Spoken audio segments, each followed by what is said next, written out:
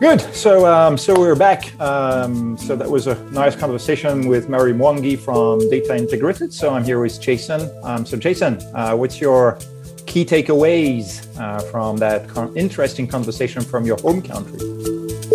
Yes, I must say it was a really good conversation. And as you say, coming from a Kenyan founder, it brought back some memories of jumping onto a matatu and that informal sector of transport that is prevalent, not just in Kenya, but across Africa.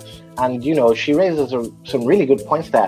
But for me, that understanding of the African market, having such a large, informal sector, which can raise some really key issues. I mean, you look at it now, even it's very prudent now in the lockdown, a lot of countries across Africa going into another lockdown. With the informal sector, ensuring people have the right support and income and things, it becomes even more difficult and harder to track and harder to keep the population, safe because if they don't have work that day, they don't eat, so that's the reality we have to face in Africa. So the informal sector is so large. And she uses this word about wanting to structure that informal sector. Where we bring in certain structure, no matter which form it takes.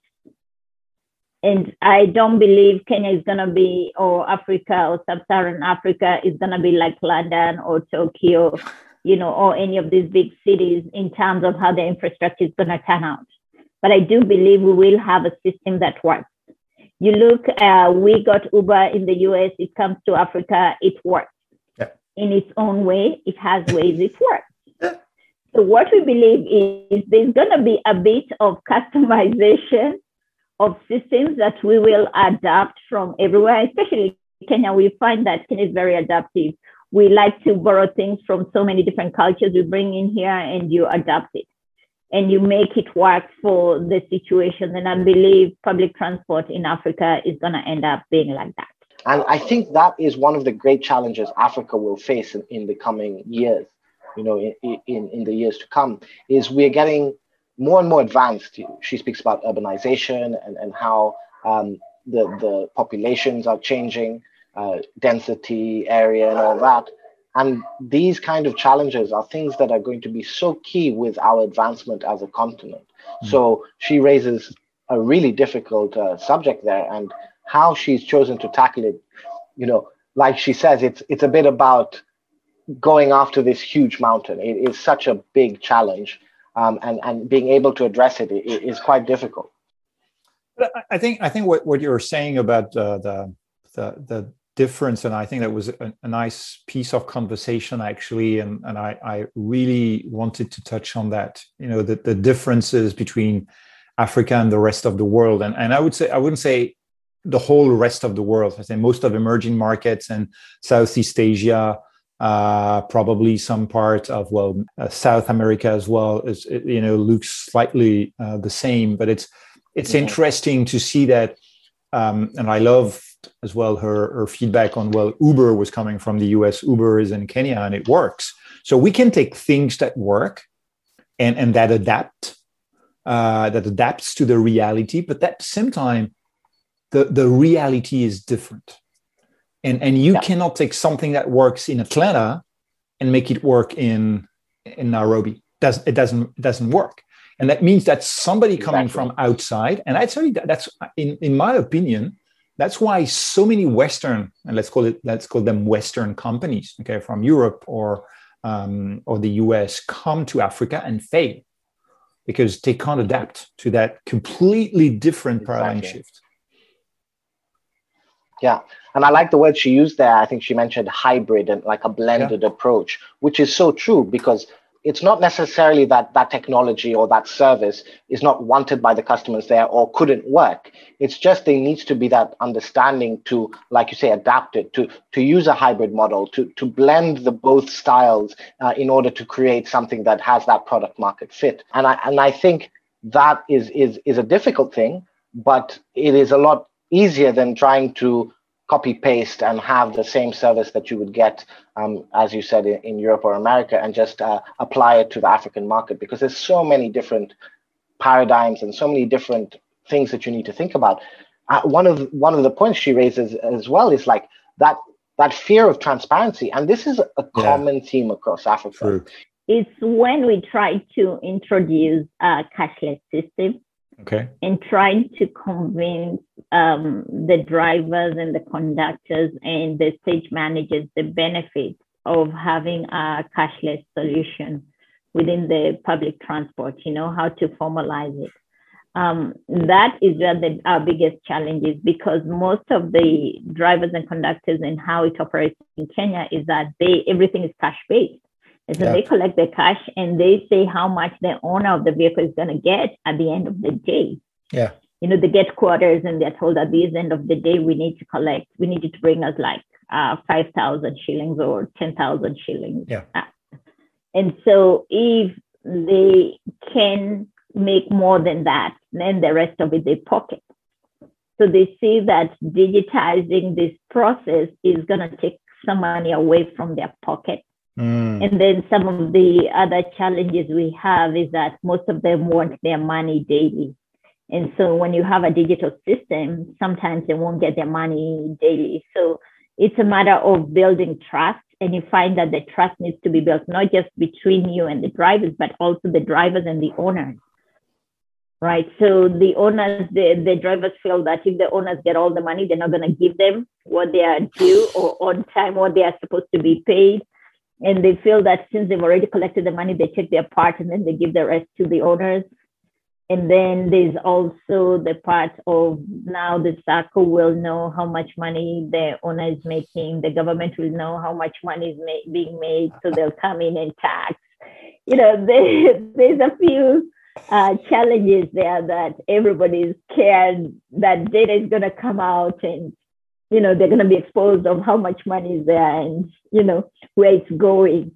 And some of them feel like with the chaos, maybe they take advantage a bit. This fear of transparency about declaring your income and the ability for all of your money to be tracked is it's a really real concern for a lot of businesses and people in Africa. And it just goes to show you how much work is needed to change that mindset. And one thing we've been lucky with, as she points out, with the advancements in the banking sector, M-Pesa and her data mining, is that when the customer is the one pushing for that change, when you have the service be so easy for the customer to use, it forces the suppliers or the business owners to adapt and adopt the new method, because if they didn't, they risk losing out income. And that's really how you change anything, is if it affects the pocket of the individual, they will make a change. And that's how, sometimes you don't get that. No, I think you're spot on. I loved actually the way that Mary, when I asked that question around, how do you move them to cashless? Well, actually, I would say I could summarize the fact that, well, they helped move, but actually they just grabbed the movement. The guys, well, they can't go against. Well, they can try to resist.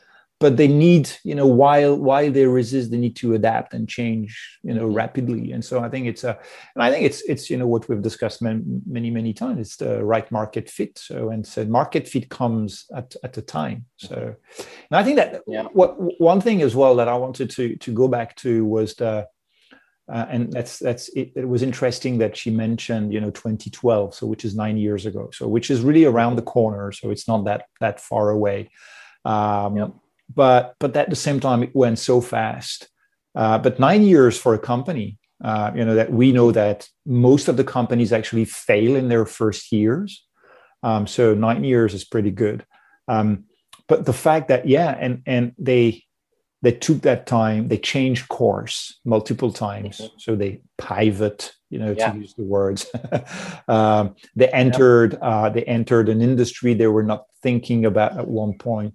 I think that to me that's always fascinating to listen to startups. You start with an idea, and then if you're not flexible enough, then you're dead. But if you're flexible, you can move your way around. Yeah, and I think with Mary's story in particular, she raises a good point in terms of like the longevity and success of her business.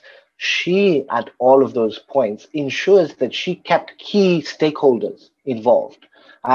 When she's speaking about the bus stations and the drivers and the banks and the telecoms, she's engaging and partnering and keeping all of the stakeholders involved, getting their opinion, their point of views. And this is what enabling her to, like you say, to pivot and to direct her focus and effort onto what is really important for all of the stakeholders. That's something I think a lot of times we miss out as entrepreneurs, because we're so driven by one idea or one perspective that sometimes we fail to acknowledge and bring in some of the stakeholders who maybe have a completely different view of what the ideal solution looks like. And then, again, taking that adaptation and coming up with a hybrid model is really a good way to ensure that you're always moving in the right direction. And we tend to miss that out quite a lot. Yeah, I completely agree. And I think that's what makes a company longevity. Yeah, definitely. Yeah, and for example, when she speaks about the difficulty she's had with technology integration with the legacy systems that were in place with previously with the banks and stuff, and even that simple fact when she was like, "We didn't know, they didn't know," but if she wasn't talking to all of them, you'd never know. So eventually they figured it out because she was in conversation, she was engaging them, she had that stakeholder and was able to share and learn. But it goes to the point that if she didn't, they would have never found out. And actually, that rings a bell that I completely forgotten when she was saying that. The bank did not know, we did not know, but that was by talking to each other that we discovered and we started to know. And actually, that's the feedback we're giving to that I'm giving to the startups I'm coaching is, if you want to do something, have you asked your customer whether they want the product, it's doable the way you want to do it, blah, blah, blah, and all that thing. So it's the viable into the MVP. Okay, so is this really viable from not a technology perspective? Technology can do anything. It's just, can they do that? Will they do that? Do they want that? Okay. And most startups develop their thing, and then they go to the market and say, oh, but nobody wants that. Well, you should have asked before. And but you're right. It's just go and talk to people, go and show what you have, go and discuss, and you'll discover not only flows but opportunities as well. I completely agree, and it sounds so simple. And I know we say it often, like, just talk to your customers, ask them. And even in my experience, it's something I know. But of course, you have that when you're trying to engage directly with the customer. There's always that want to make sure you're satisfying them as much as possible, and wanting to make sure that you're almost like shifting your product to suit that one customer, what they're talking about. And I found it that one of the hardest parts is actually one of the easiest things to say is talk to your customer, but it does take effort. You have to schedule time for it. You have to. It's not always fun. Like you said, building the product behind and then releasing it, that's a lot more fun. Yes, of course. Developing it yourself, having your ideas, and it's a lot more fun. Going out and getting people to reply, sending out surveys and only getting 10 responses and having to, do another 10 interviews. And it's just tiring. It's not fun. It's not glamorous. But honestly, it is the dirty work that helps you succeed. Yeah, there is no other way. And that's why actually the first advice that she was giving was, have the guts to do what you have to do. And I think that's I have a saying that I'm using sometimes. Things are simple, but they're not easy. We all know we need to talk to customers, but going to talk to customers is not easy. Okay. Yeah. So it may be simple but not easy. Thanks for the conversation. Thanks for the new format. We're going to see how it works or flies. And of course, guys, always the same thing. 5 stars, please. We do need 5 stars. You know, the more 5 stars we get, the better we are. As Jason was saying, off the record, the company is 1 year old. Yeah, we're just 1 year. We're taking baby steps. We're barely walking. So with your 5 stars, we'll learn how to run. Okay, so we crawled, we walk, now we need to run. And for running, we need you.